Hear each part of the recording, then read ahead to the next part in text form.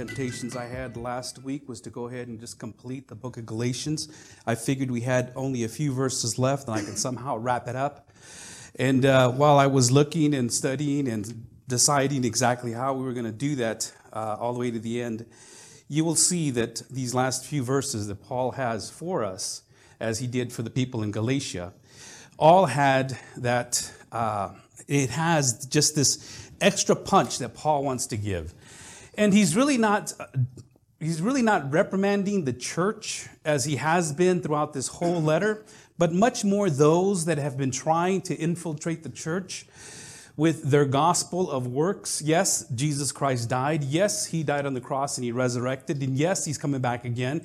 And I am glad that you have committed your life to Christ and are serving him. And you are now believers. However, they would say, in order to be a genuine, true believer, you have to be from the lineage of Adam, of Moses, of the law. And so they were trying to infiltrate the law into the church. These are some things that you must abide by.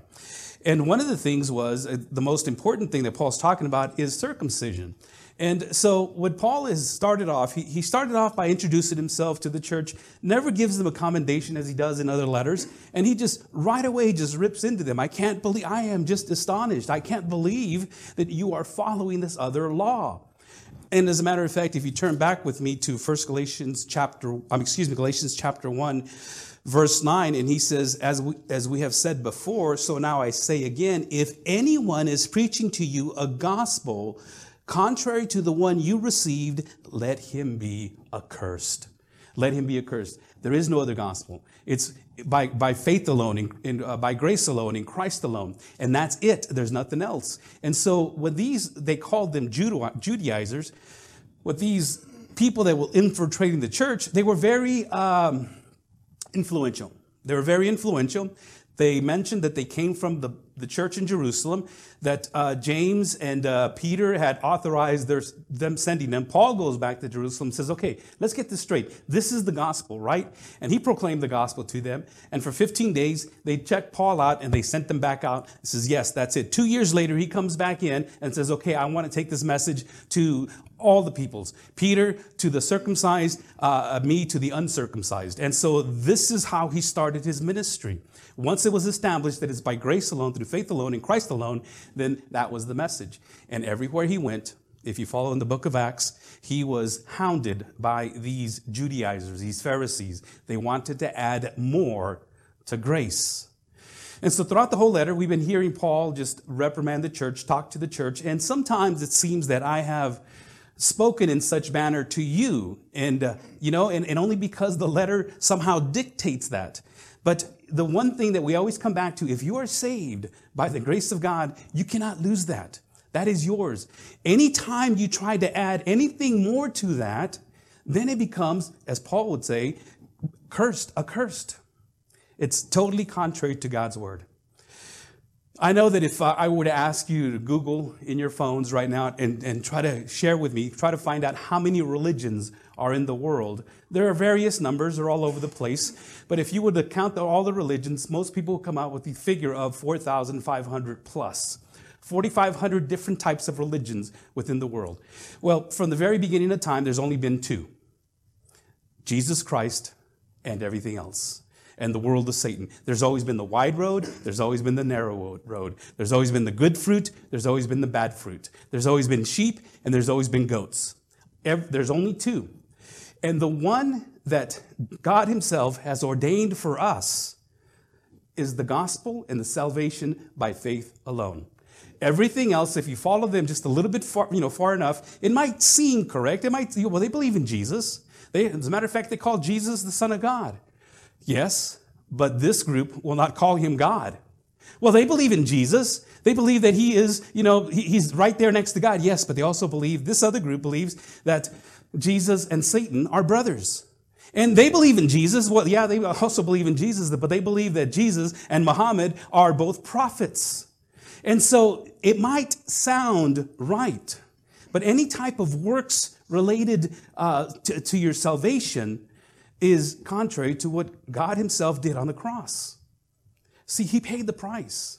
He's the only one that could ever pay the price for our sin. We offended a holy God from the very beginning. And because of that offense, God provided a sacrificial lamb. And when that lamb was provided and slain and the blood poured out, your sin, my sin, and those who will come to believe's sin are saved. And even in today's culture, even today, we still have a works relationship. We have a works type of salvation. Yes, I believe that Jesus Christ died on the cross. Yes, I believe that he rose from the dead. Yes, I believe he's coming back. However, I must make the choice. It becomes a man-centered theology where it's up to me if it's going to be. And this theology that has been perpetuated within the church has caused a lot of confusion within the church.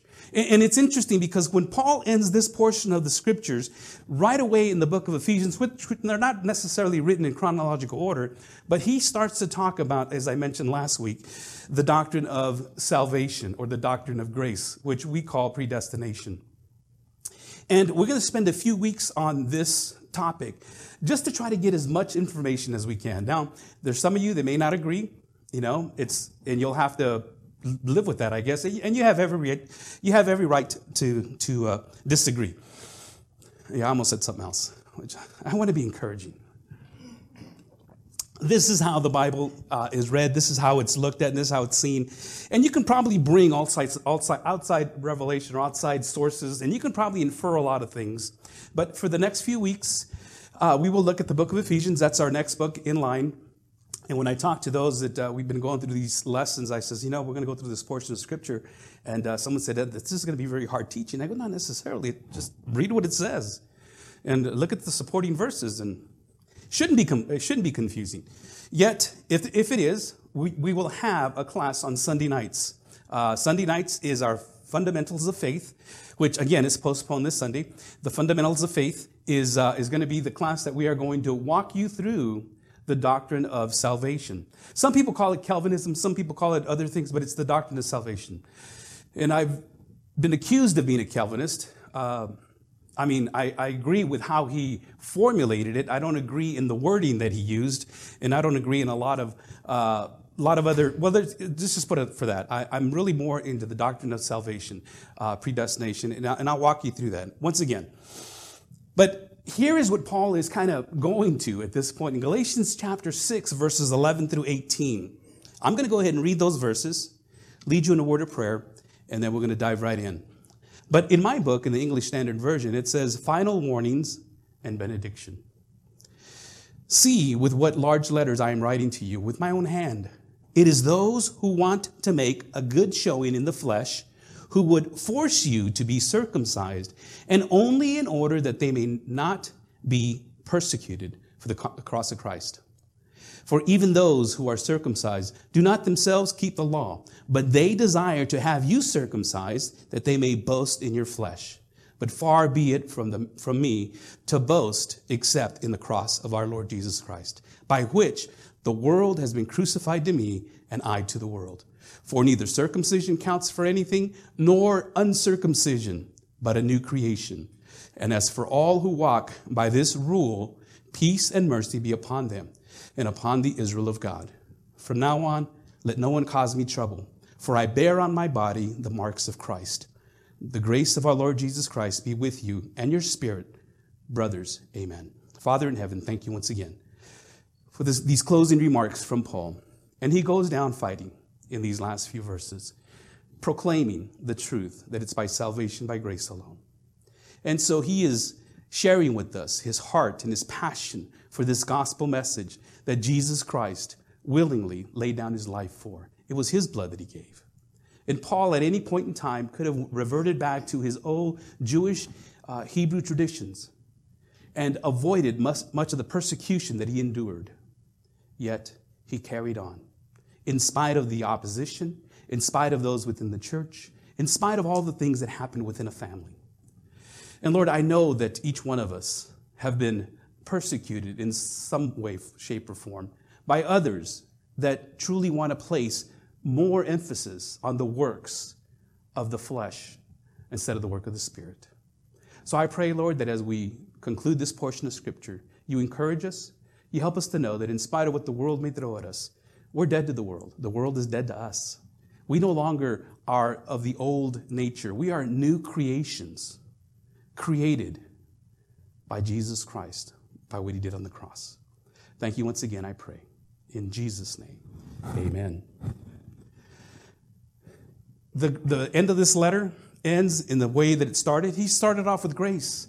In verse 3, he says, grace to you and peace from God our Father and the Lord Jesus Christ. He says, you are receiving my grace. You are receiving the grace that comes from God. And I'm giving it to you. I'm showing you and I'm loving you with this grace. And the grace of our Lord Jesus Christ is how he ends the letter in verse 18. And it's a deep concern for the spiritual welfare of the church that he is proclaiming this. It's evident throughout the whole epistle. Even though sometimes he comes down hard on them, he does it out of love, this tough love that he has. They were teaching this bogus man-made gospel of salvation by works and living under the government of the law in complete contradiction to the divine gospel of salvation by grace. And in the living out of the Spirit, we talked about walking in the Spirit so that you don't gratify the desires of the sinful nature. And the sinful nature, the deeds of the nature, or the works of the flesh, are those that each one of us, we struggle with. And we have this flesh until it's glorified, and so we're always going to struggle with the flesh. Always. It's always going to happen. But God's way is the way of grace. And we have to understand that it's only through grace. God's way is the way of divine accomplishment. What he did on the cross, we couldn't do ourselves. I can't save myself. You can't save yourself. It's only by what Jesus Christ did on the cross. And those who follow the way of human achievement, no matter how it's packaged, no matter how it's presented, no matter what it may sound right, if I'm doing it on my own merit and in my own power, I can make myself acceptable to God and worthy of a place in heaven, and then therefore God will love me because I can do it. I can choose it myself. And if that's the case, if all I have to do is just be good enough, then what Jesus Christ did on the cross was a waste of time. And I ask people all the time, have you come to a place in your spiritual life where you know for certain that if you were to die right now, that you'd go to heaven? And most of the time, Bill, you probably know this, and most of the time we get that response, well, yeah, I believe I'll go to heaven.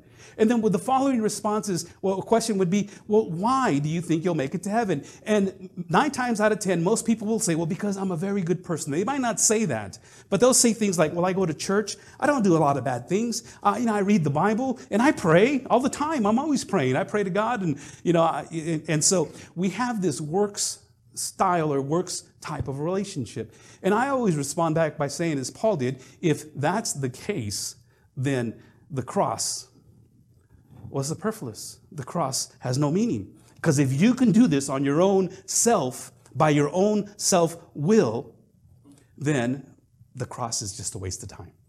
Why did Jesus Christ have to die? And so Paul starts off in verse 11 by saying, look at these large letters. I want you to know that it is I who am writing you. There have been some letters that have been passed around and they say it's from me. And you can sense it. You can read, this is not Paul's theology. This is not Paul's doctrine. This is not Paul's teaching of what he's been telling us. And so in order to authenticate his letter, he says, I am writing to you with my own hand and these large letters. Now, there's all kinds of ideas and thoughts as to what that means, and I guess we can get into that argument as well. But basically what Paul was trying to say, he was authenticating the letter that he is sending to the churches in Galatia.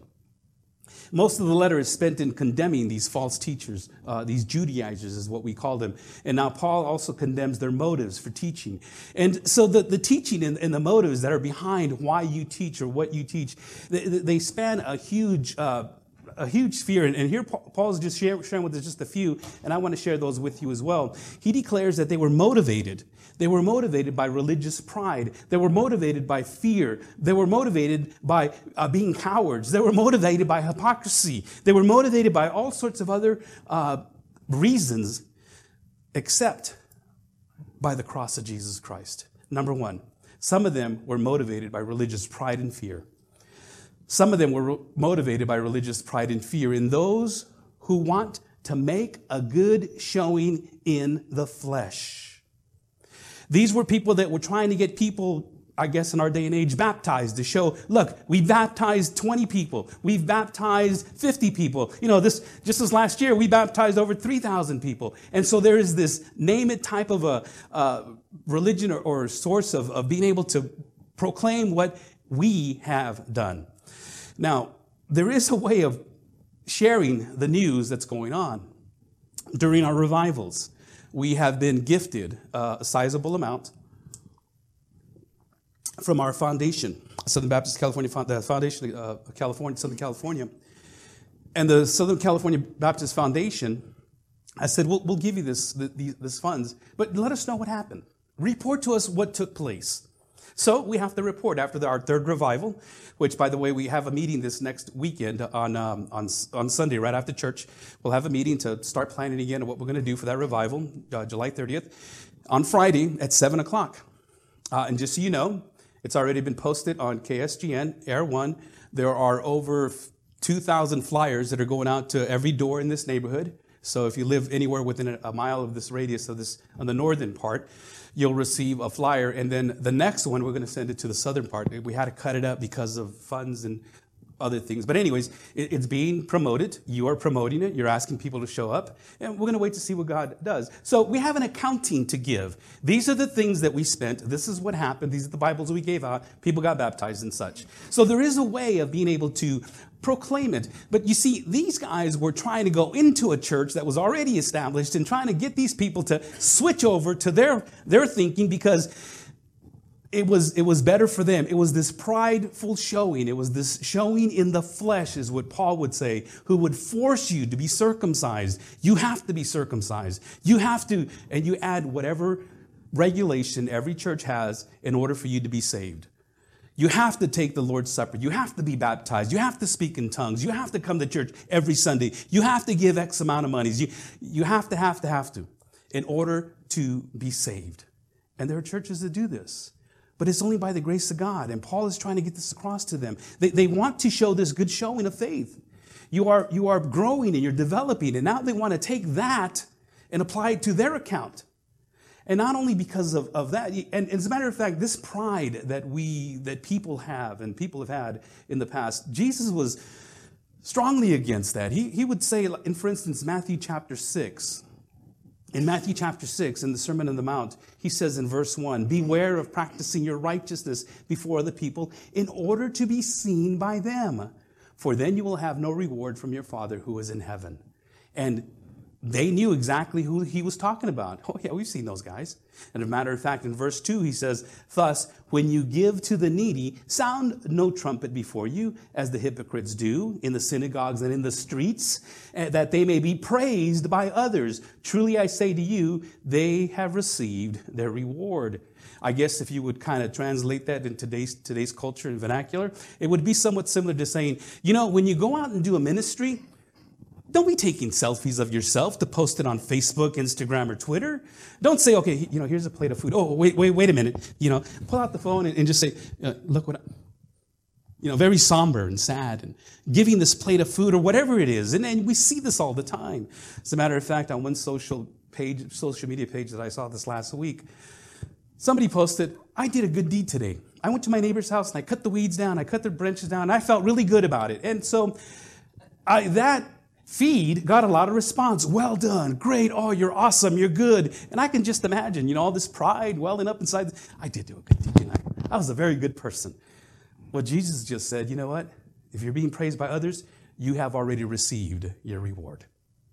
Don't let those types of things that you do be known. Now, there's missionaries, once again, that we have a missionary that was here, that is from our church. Actually, she's in Bakersfield, but she grew up in the youth group here. And she was here a few weeks ago. She's going to come back and give us a story. Her name is Danielle. Danielle went to Kosovo, something like that. She went out across the pond. And she's given us some testimony. I received something this morning. But she'll be back here in a couple of weeks or so on a Sunday, and she's going to share with us what they were able to do. A nice young lady. As I mentioned, I grew up in the church. In a couple of weeks, I will be officiating over her aunt's funeral. She passed away this last week. And anyways, she'll give a report. And again, we'll coach her and help her. Okay, just don't be proud. Just share what God did in your life. And so there are some reporting, some things that we have to be accountable to because of the help that we give or the help that we receive. But Jesus is warning us not to do this on a regular basis, proclaiming how much I gave, showing how much I do, getting the reward right now. Your heart knows. And you know this, and you understand that we don't operate that way. As a matter of fact, Jesus even said in verse 5, it's not in your outline of Matthew 6, and when you pray, you must not be like the hypocrites, for they love to stand and pray in synagogues and at the street corners that they may be seen by others. Truly, I say to you, they too have received their rewards. They would stand there and pray, oh God, and grateful God. And they would come out with all these eloquent verses and the traditions of the Father. They look around and say, oh, yeah, there you are. And they would continue on and whatever the case may be in front of people. Once again, we do have corporate prayer. We do stand up and pray together. We pray individually. But the intent of the heart is what God is looking at. God knows your heart. For what is exalted among men is an abomination in the sight of God. He knows your heart. Those that say, I follow my heart, well, you got to remember that the heart is deceitful and beyond cure. We need to follow the word of God. Some are motivated by pride and by fear. He says in verse 12, and only in order that they may not be persecuted for the cross of Christ. From the first century, the cross had been recognized as a symbol of Christianity. It never was to be meant to be a piece of jewelry, something we hang on our rearview mirror or on our wall. It was never meant. It was meant to be something that I am willing to go to this same cross because of what Jesus Christ had done for us. I don't know if you understand the meaning of the cross. We don't know much about the crucifixion except for what the Bible teaches us.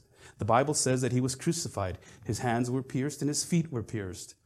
We know that he was led out to Golgotha, where they typically did these crucifixions. We don't know, as some people try to explain, it wasn't a cross, it was an X, or it was a T, or was it a pole? All we know is that he was crucified. We know that the Romans didn't actually invent the crucifixion. More than likely it was the Parthians. The Parthians had done this to take their captives and those that they overruled, and they would take them out and hang them. Not to die, but as an exhibition. This is what happens when you go against this country or this king. And so what the Romans did, they took it and they perfected it. And they would take people that would go up against the Roman government. Now, crucifixions happened all the time. So it didn't have to be explained in the New Testament as to how the crucifixion took place. People knew what crucifixions were. As a matter of fact, when Jesus was in his early teens, in probably 12 or 13 AD, there was a revolt, and 3,000 people were crucified in one day. In one day. And so there were crucifixions being done all the time. And so they knew the practice, they knew how it was, but it was never intended to kill you. It was always meant to make you suffer, to be an example, to show what would happen if you would go up against the government. And it was such a cruel execution that Roman citizens were not held to that standard. It wasn't given to them, or women either. But it was always for the vilest criminal offenders. And that's where your Savior had died, on that cross. This crucifixion was intended to cause suffering, and it was intended to be extended of your life. Some people would live 3 to 4 days, sometimes even 7 days, and they would continue to feed them water and give them wine vinegar so they can dull their senses, and they would hang there on this cross with their feet pinned to the base of it so that they can pick themselves up.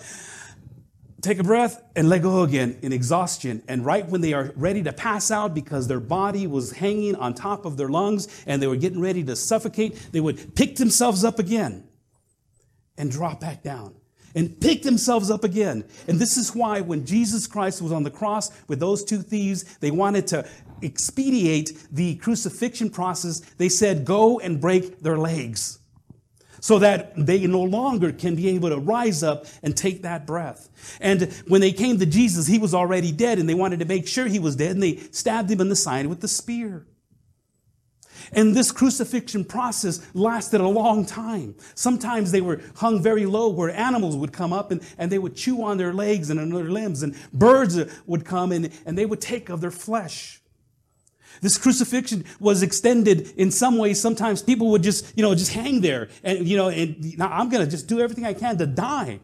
And so they started putting these little seats on the cross. They would sit them on the cross and they would make them stand there and sit there and endure this suffering and shame. And at times, some of these criminals, they would just slide right off. So you know what the Romans invented? They invented these spikes that they would put on the seats and they would plant them on these seats. This is the crucifixion that Paul is talking about. I have been persecuted. I have followed this persecution, you see, and he endured the shame. So when the New Testament believers heard of the crucifixion, they knew I've seen it with my own eyes. I've witnessed it. I see what they do to prisoners prior to the crucifixion, as in Jesus' case. The lashing, the whipping, the taunting, the plucking of the beard, the crown of thorns that he got for us. Because rightly so, he is our king. Rightly so, he deserves that crown, not the crown that he received. But this whole process of the crucifixion, Isaiah tells us that it pleased God. It pleased God to have him smitten. And it pleased him not because God is a sadist, not because he likes to see blood and see how much you can suffer, but because of what that crucifixion meant and what it did. Beloved, anytime you add anything to the gospel of grace, you're spitting on that cross. Anytime you say it is by grace or I saved myself, beloved, you better check yourself. It is by the grace of God and God alone. He did that for those who would believe.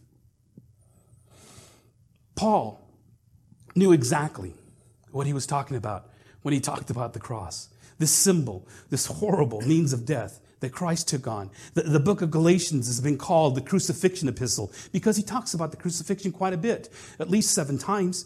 And he says, for this reason, the cross of Christ has been an offense to the religious world. The religious world, that's just dumb. The Greeks, they thought, that's just foolishness. Why would anybody even want to do that? And to the Jews, they said, that's just ungodly.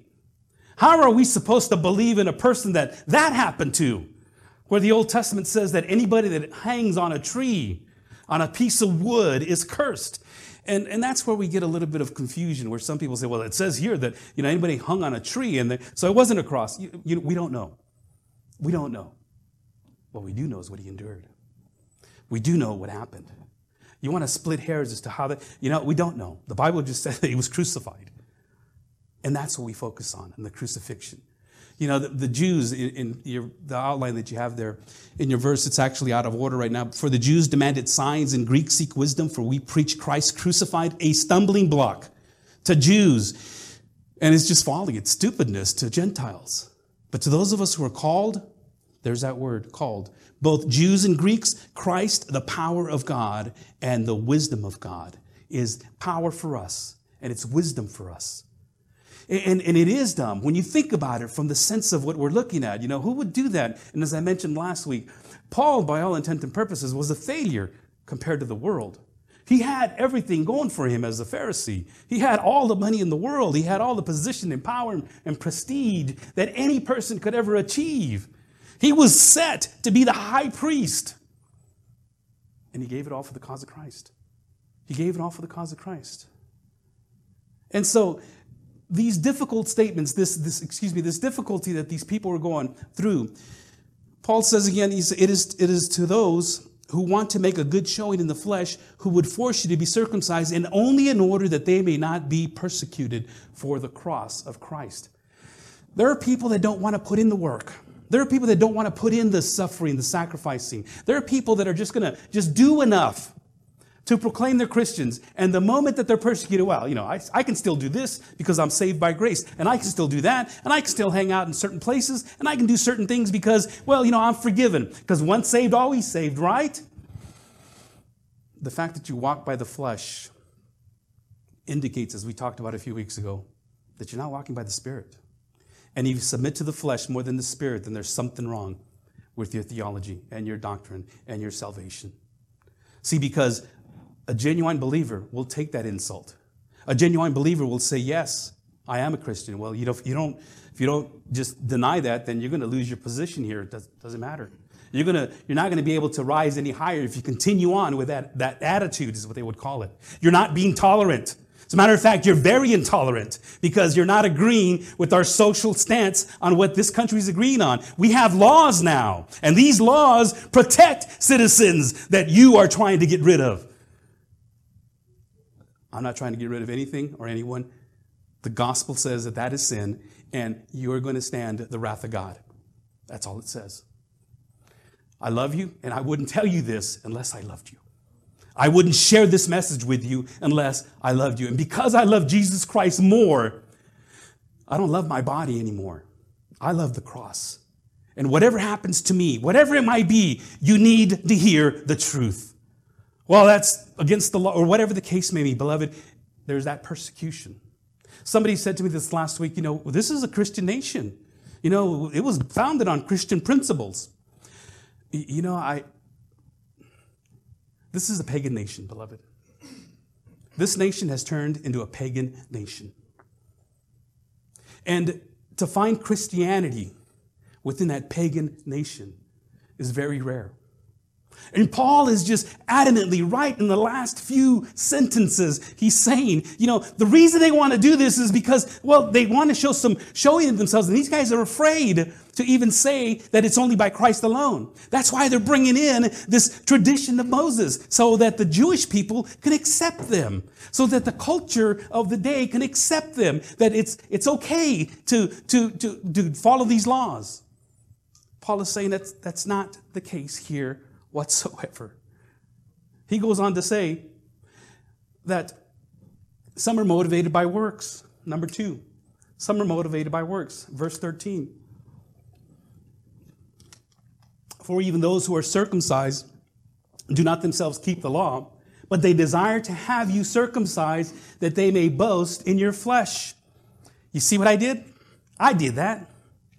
I did that. You see that? You see this church? I did that. I did that. And they may not be saying it, but people get the applause and get the accolades and get all the recognition. And they, God, by the grace of God, God's helped me to do this. Nonetheless, we have, movie star pastors. We have TED Talk TV pastors that are getting a lot of the accolades. And, I've always wanted to be a TED Talk TV pastor. I don't know about you. I wanted people to follow me on Facebook and, way to go. I did, when we first started, we were going to have a mega church. We were going to have a huge church. We were going to have a bunch of people here. And, God showed me different. That was 20 years ago. I'm just satisfied into proclaiming the truth of God. And he says some people are motivated by works and they boast in their flesh. And one of the things that cowardness brings, they were afraid of being the persecution, is hypocrisy. Cowardness and hypocrisy kind of go hand in hand. And so they're trying to follow the law. And Paul even says to them, even you, he says, for even those who are circumcised do not themselves keep the law, but they desire to have you circumcised that they may boast in your flesh. And as we had found earlier in the last few weeks, James says so, Jesus said so, Paul is telling us that if you're going to keep the law, you got to keep it all 100%. Because if you fail in one, you fail in all of them. And if you mess one up, then you've messed them all up. This is why grace is so sufficient. This is why grace is amazing. He loves a sinner like me. This is why grace is sufficient to anything that we can ever do, because we cannot outgive God. And so they desire to have you circumcised, Paul told them, in order that they may boast in your flesh, although they did not want to keep the law. And from the beginning of time, it's always been a works-oriented salvation. Satan came in and started when Cain himself offered his unacceptable offering to God. Man has used religion as a cover for sin. And they use religion, and you can see it exposed even now. That when religion is being pushed, and the laws and everything else that needs to be done, and trying to commingle with our society and our social world and our world, and when you're trying to make both of them into one, God says, don't love the world. Because if you love the world, you don't love God. You don't love God. You can't if you love the world. The world has a whole lot of things to offer.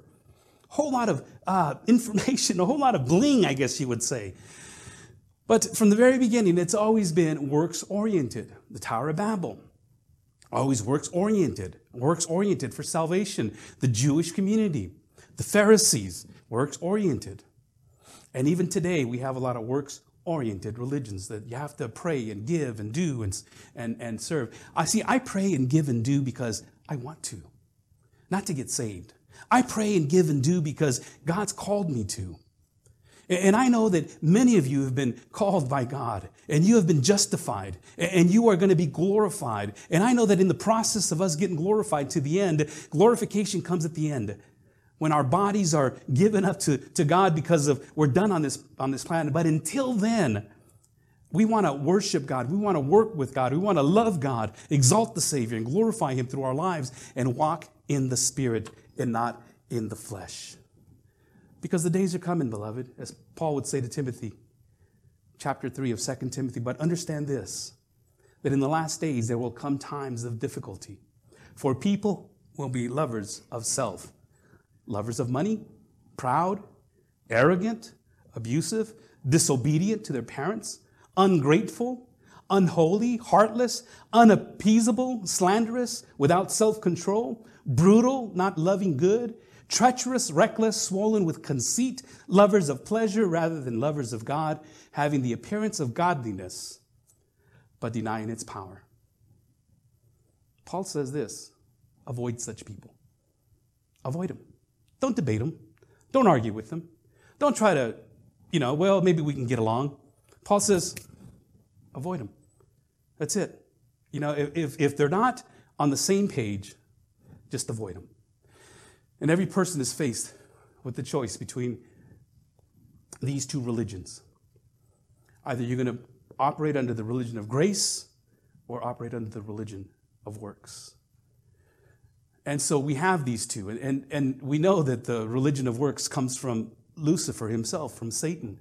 In Isaiah chapter 14, he says, how you are fallen from heaven, O day star, son of dawn, how you are cut down to the ground, you who laid the nations low. You said in your heart, I will ascend to heaven above the stars of God. I will set my throne on high. I will sit on the mount of assembly in the far reaches of the north. I will ascend above the heights of the clouds. I will make myself like the Most High.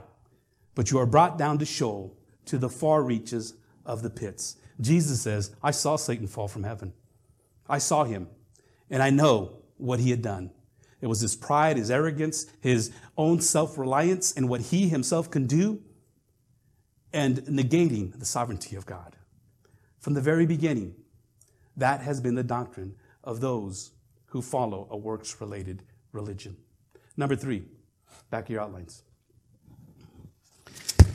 See, we have the power of the cross, is what Paul says. The power of the cross, which is able to, we're motivated by the power of the cross. And the power of the cross is what motivates us and moves us, even in times of persecution. And beloved, it's coming soon. It's already here. And we need to get motivated by what Jesus Christ did, motivated by what Paul was able to accomplish. And he says in verse 14, but far be it from me to boast except in the cross of our Lord Jesus Christ, by which the world has been crucified to me. That portion of Scripture is so packed with what we ourselves need to understand as far as being holy. God says, be holy, for I am holy. And holiness is not purification or pure or perfectness, but being holy is separate, to be separate from the world. We are in this world. We are not to be of this world. And there are a lot of agendas out there, and they may be very good agendas. There are very great agendas that are going on they might even line up with some of Scripture. But these agendas have their own agenda. I can name one right now, abortion. First of all, I don't agree with abortion. Abortion is, killing babies. It's wrong. It's always been wrong. And there's churches and there's people that have taken on that agenda, and they have lost track of the gospel. And I know that we can somehow bring that together, but it becomes a political agenda by the time you've extended it out to so far. Then you have those that are willing to vote for it and those that are willing to vote against it. And then you have those that are, it just takes off. We will preach on murder, and I will teach you that murder is wrong, and you know that murder is wrong. And you know my stance on abortion. it is wrong. However, I am commanded to preach the Word of God. And when that comes up, I will tell you and I would share with you about the sanctity of life. And right now, there are so many agendas out there, and many of them good. Many of them trying to make a change in life and in this nation and in this world. But beloved, we cannot get wrapped up and lost in that agenda. The only agenda the church should have is the gospel of Jesus Christ. That is Paul's agenda, and that is Paul's directive, and that is God's call to every believer to proclaim the gospel of Jesus Christ. That's it. He didn't come fighting against the governments. He came calling out the hypocrisy of the Jews, but his agenda was the kingdom of God. And the first reason Paul gives us for glorifying in the cross is that the power, it's power to free us from this world. This world, which comes from the Greek word cosmos, and we get our word cosmetology. It's cosmetology, it's to cover up. It's the opposite of chaos. Chaos is where the word we get chaos.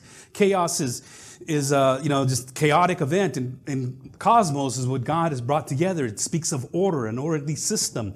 And so what happens is that the cosmos that God is talking about, the cosmos refers to the order of the evil of the world system ruled by Satan, this cosmetic cover, this cosmetic appeal, this beautiful looking thing that that Satan has been allowed to rule is where we live at.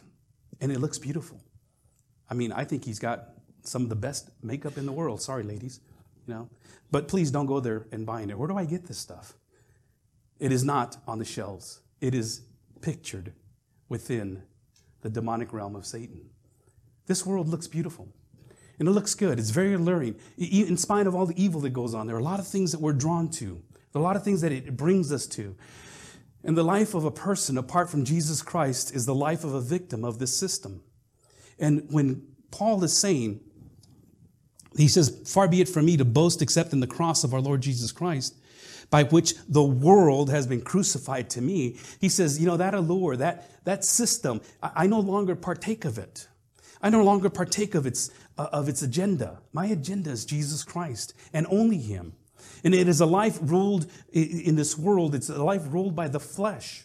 And this is one of the reasons we find a lot of carnal Christians, is because they still participate in the world. They still participate in its agenda. They still participate in all that is happening within the world. And they make it a part of them. And as I mentioned to you when we talked about the flesh and the spirit, the gift of the spirit, the fruit of the Spirit, the 9 characteristics, it should just ooze out of you. You should be able to breathe it in and out.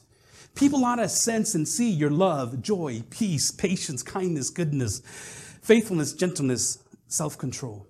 That should just be evident in your life when you are walking by the Spirit. But the deeds of the flesh, they're just as evident. And the deeds of the flesh, and we talked about them. And so you cannot be in both camps at the same time. Either you're in one or you're in the other. And Paul made the argument by saying, sometimes we fall into that camp. But when we are focusing on the fruit of the Spirit, we can overcome the fleshly desires. And my pride gets in the way. And I want to fall back into the flesh and say certain things that I shouldn't say. And sometimes I have. And I have to repent. I ask the person to forgive me, and we move forward. And so that's the struggle that we have until we leave this place. But the person without Christ is haunted by their past, haunted by their guilt, and haunted by the things that they've done, and their shame for the things that they've done, and the guilt of things that have been done to them. And they're haunted by this world and this system. And it's not until the gospel message is proclaimed to that person that he can liberate himself and be free from the bondage of this world. The power of the cross has the power to free us from bondage, number 3. The power of the cross gives us the power to free us from that bondage. It's unfortunate many people try all sorts of things to free ourselves from that guilt, the bondage of guilt, the bondage of shame. Some things have happened in a person's life at no fault of their own, yet you've grown up with it.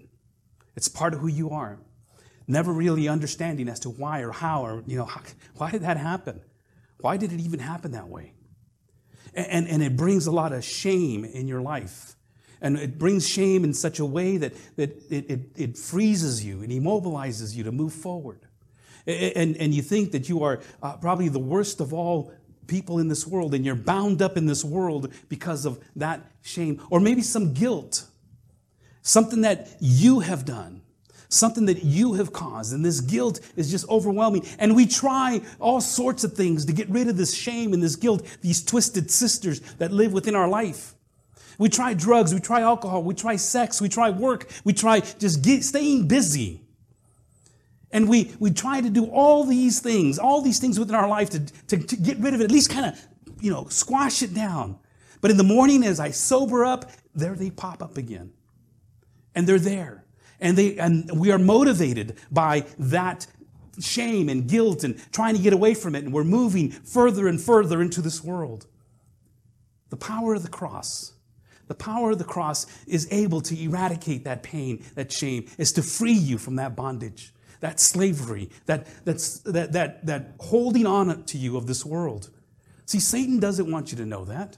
God has given it to you. God is showing you that the grace is sufficient of God is sufficient for you. He's constantly haunted. One of the things that we do sometimes is trying to get through that stuff is maybe if I can just feed myself, it'll go away. Paul says this in Philippians chapter 1, verse 6 in your outlines. He says, and I am sure of this, that he who began a good work in you, will bring it to completion at the day of Jesus Christ. If you've committed your life and you know that these things have been taken away, you've been freed from this bondage of this world, of this shame, this guilt, and all the things that you've been running away from, then you need to understand that if he began it in you, he'll see it on to completion. You cannot lose it. If he began it in you, it is in you, and he will see it out to completion. But Pastor, you don't understand what's going on in my life. If he began it in you, he will see it on to completion. But I've gone through so much turmoil, and if he began this good work in you, he will see it on to completion. You have that verse in your outlines there? Say amen. Let's read this all together. I'd like for you to really capture this and take it home and memorize in Philippians chapter 1, verse 6 all together. And I am sure of this, that he who began a good work in you will bring it to completion at the day of Jesus Christ. Amen, amen, and amen. That is the believer's blessing. We talked about this last week. You get blessings not just in the future, but you get them now. And you can hinder them by this attitude and this thought process if you continue to allow these twisted sisters to twist your mind. Believe that you have been crucified to the world. You have been crucified to the world. 1 John 5:19 says, we know that we are from God, and the whole world lies in the power of the evil one. The world is corrupt. The world has all these, and Jesus Christ is coming back to save this planet. He's going to set us straight. He's going to set the planet straight. Well, the planet gets destroyed, and maybe I shouldn't have put it that way, but he comes to save those who are his. The planet gets destroyed. We get a new heaven, we get a new earth. And when Jesus Christ returns, he's not going to go back to normal. Many of you are expecting normal. When are we going to get back to normal? When's normal going to come back? When are we going to be able to, whatever the case, you fill that out. There is no normal, beloved. Jesus Christ is coming back to establish his kingdom. That's what he's coming to do. See, our citizenship, Paul says to the people in Philippi again, but our citizenship is in heaven, and from it we await a Savior, the Lord Jesus Christ, who will transform our lowly bodies to be like his glorious body by the power that enables him even to subject all things to himself. The phrase, the world has been crucified to me, also relates to the believer's spiritual position before God, to the historical fact of his trusting in Christ for salvation and his spiritual union with Christ through the death of his Son on the cross. And so this world that we are separated from, this world that is no longer our home, this world that we are passing through, we're strangers, we're foreigners, we're travelers. We're just passing through here, and all the things that pass by us day after day, all the things, all the riches and the glory, the death and the famine and the hurt and every educational aspect of life, every single part of this world is passing away. And we have the power from the cross to relieve us of this bondage. Number 4, the power to overrule the flesh. The power to do what the flesh cannot do. Prior to coming to a saving knowledge of Jesus Christ, I tried to change my life. Many of you have expressed to me how you've tried to change your life. Some of you are even right now trying to change your life. And the flesh is strong, and the flesh is telling you that this is okay. And some people that live in the flesh, that work in the flesh, it's no big deal. I don't see any problem with this. You got the problem. It's no big deal to live in the flesh and work in the flesh and have all these fleshly desires of anger, of jealousy, of sexual immorality, of fits of rage, of all these things that we talked about. Some people say, I got no problem with that. Well, it's because that's the flesh. But the moment that you commit your life to Christ, there is a tension, a divine tension that takes place in your life. And this divine tension and this confrontation of the spirit and the flesh are constantly fighting each other. And this is why we talk about walking in the Spirit, living in the Spirit, being filled by the Spirit, which are all synonymous. Which is, Jesus said, those who abide in me and I in him are in the Spirit. And it's a matter of understanding what that power does, who the Holy Spirit is and what he gives us. You have the ability, when you are a regenerated believer, you have the ability to overrule the flesh.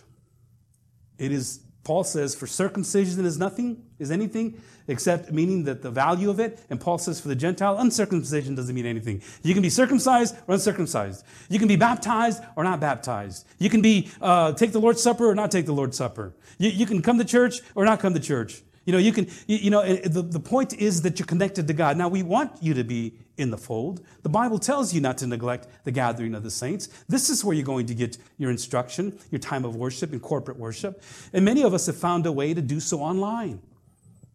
However, this is essential. This is truly essential. And it is those that have this new creation, this new body, this new spirit. Jesus said to Nicodemus, truly, truly, I say to you, unless one is born again, he cannot see the kingdom of God. Before seeing the kingdom of God, you got to be born again. Before getting saved, you got to be born again. And this is a work of the Spirit, as Jesus goes on to explain. 2 Corinthians 5:17, therefore, if anyone is in Christ, he is a new creation. The old has passed away. Behold, the new has come. When Paul says, neither circumcision or uncircumcision counts for anything, but a new creation, that's what counts. You've committed your life to Christ, you're a new creation. You're different. You're no longer like the way you used to be. So stop living that way. Live as a new creation. Well, what does a new creation do? Well, I'm glad you asked. We have studies for that. We have sermons. We have messages. We have fellowship. We have those, you become different. You cannot do this on your own.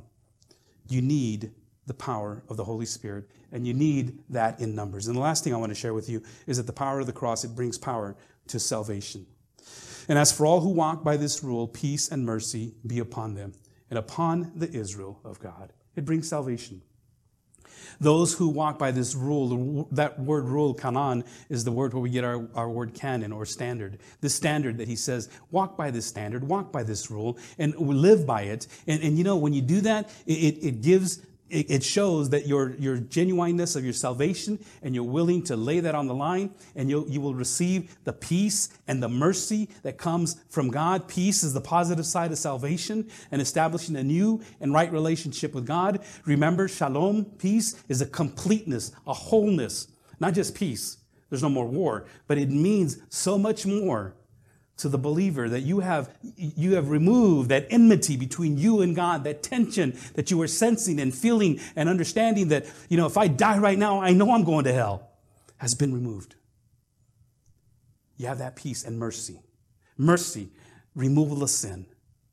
You don't have to worry about your past. You don't have to worry about the guilt and the shame. That mercy that covers all things now, tomorrow, and even yesterday. Last few things, not on your outline, the power to keep on keeping on. From now on, let no one cause me trouble, for I bear on my body the marks of Jesus. He says, you know what? Stop harassing me. Tell people to stop harassing me. If they want to know how dedicated I am, I've got the marks to prove it. So stop harassing me. You know, and if you want to continue to harass me, that's okay. I can add more to my credentials. Those were his credentials. And we know, as I mentioned earlier, Paul, by the world's standard, was a failure. He was executed. He was beheaded, imprisoned for 2 years. Had liberty to write letters and people to visit him, but he was in prison for 2 years. They didn't want him preaching out and establishing more churches. But God was done with his work. And when it was completely finished, tradition has it that he was executed. And so he said, from now on, don't let anybody cause me trouble. And it also is the power to forgive. Then this is important. Paul starts off this letter by just bombarding them with doctrine and theology. What's wrong with you guys? Why are you doing this? Get these guys out of there. Live by the Spirit. Do not gratify the desires of the sinful nature. And then he ends the letter by saying, the grace of our Lord Jesus Christ be with your spirit. There needs to be forgiveness. There needs to be an amends. There needs to be a way of bringing people back in. We just can't bombard them with the word, look, I love you. And that the grace of God, which is sufficient, this amazing grace of our Lord Jesus Christ be with your spirit. Because that's ultimately why Jesus Christ died on the cross. Let me ask you to stand. Amazing grace. How sweet the sound that saved a wretch like me. Do you have that one? I once was lost, but now I'm found. Oh, I see. That's why I need for you to sing it. I was blind, but now I see. Thank you. You see? And if you would lead us on that, whether you have it on music or not, that would be nice. This amazing grace that Paul is talking about, this amazing grace that is given to each one that has committed their life to Christ, has removed the sin and the work of salvation. You don't have to work for it, is what I mean by that. You don't have to try to do anything for it. You are secure. Do not allow anybody else to try to tell you anything different. If you've genuinely been saved, if you've committed your life to Jesus Christ, you have what's called the perseverance of the saints. And you're going to move forward, and God is going to make sure, and God has made sure that you have your place in heaven. It's done. Taken care of. And I know that these twisted sisters will come up every once in a while. All you have to tell them is, be gone. My shame and my guilt has been taken care of because of what Jesus Christ has done in your life. If you have not yet come to that place in your life, then do what Jesus Christ said. Repent and believe. He didn't say open up your heart. He didn't say come forward. He didn't say how many of you are willing to receive me. It's a command. Repent. He is commanding you to repent from the lifestyle in this world that you're living in. And he's commanding you to believe. And those that can't do that, well, it'll be evident. But those that will and can will show the fruit of what Jesus Christ did on the cross. Father in heaven, we want to thank you once again for how you have saved a wretch like me. When each one of us came to a saving knowledge of who you are, recognizing our own sinfulness, we recognized that we couldn't do this on our own. And because of your saving grace, I pray, Lord, that we can continue in that grace. We know that there is nothing else added to it. We know that I couldn't do this on my own. We know that there was nothing that I can contribute to this salvation. It is by your grace and your grace alone. So I pray, Father, that as we move forward, from this point forward, into the book of Ephesians, and we start a new era, a new time, that you prepare our hearts for this revival that is to take place here in our facilities. Prepare us, get our hands ready for battle. Prepare our hearts and dismiss us now from this place, but never from your presence, I pray. In Jesus' name, amen. Amen. We are dismissed. Thank you, beloved, and we'll see you soon.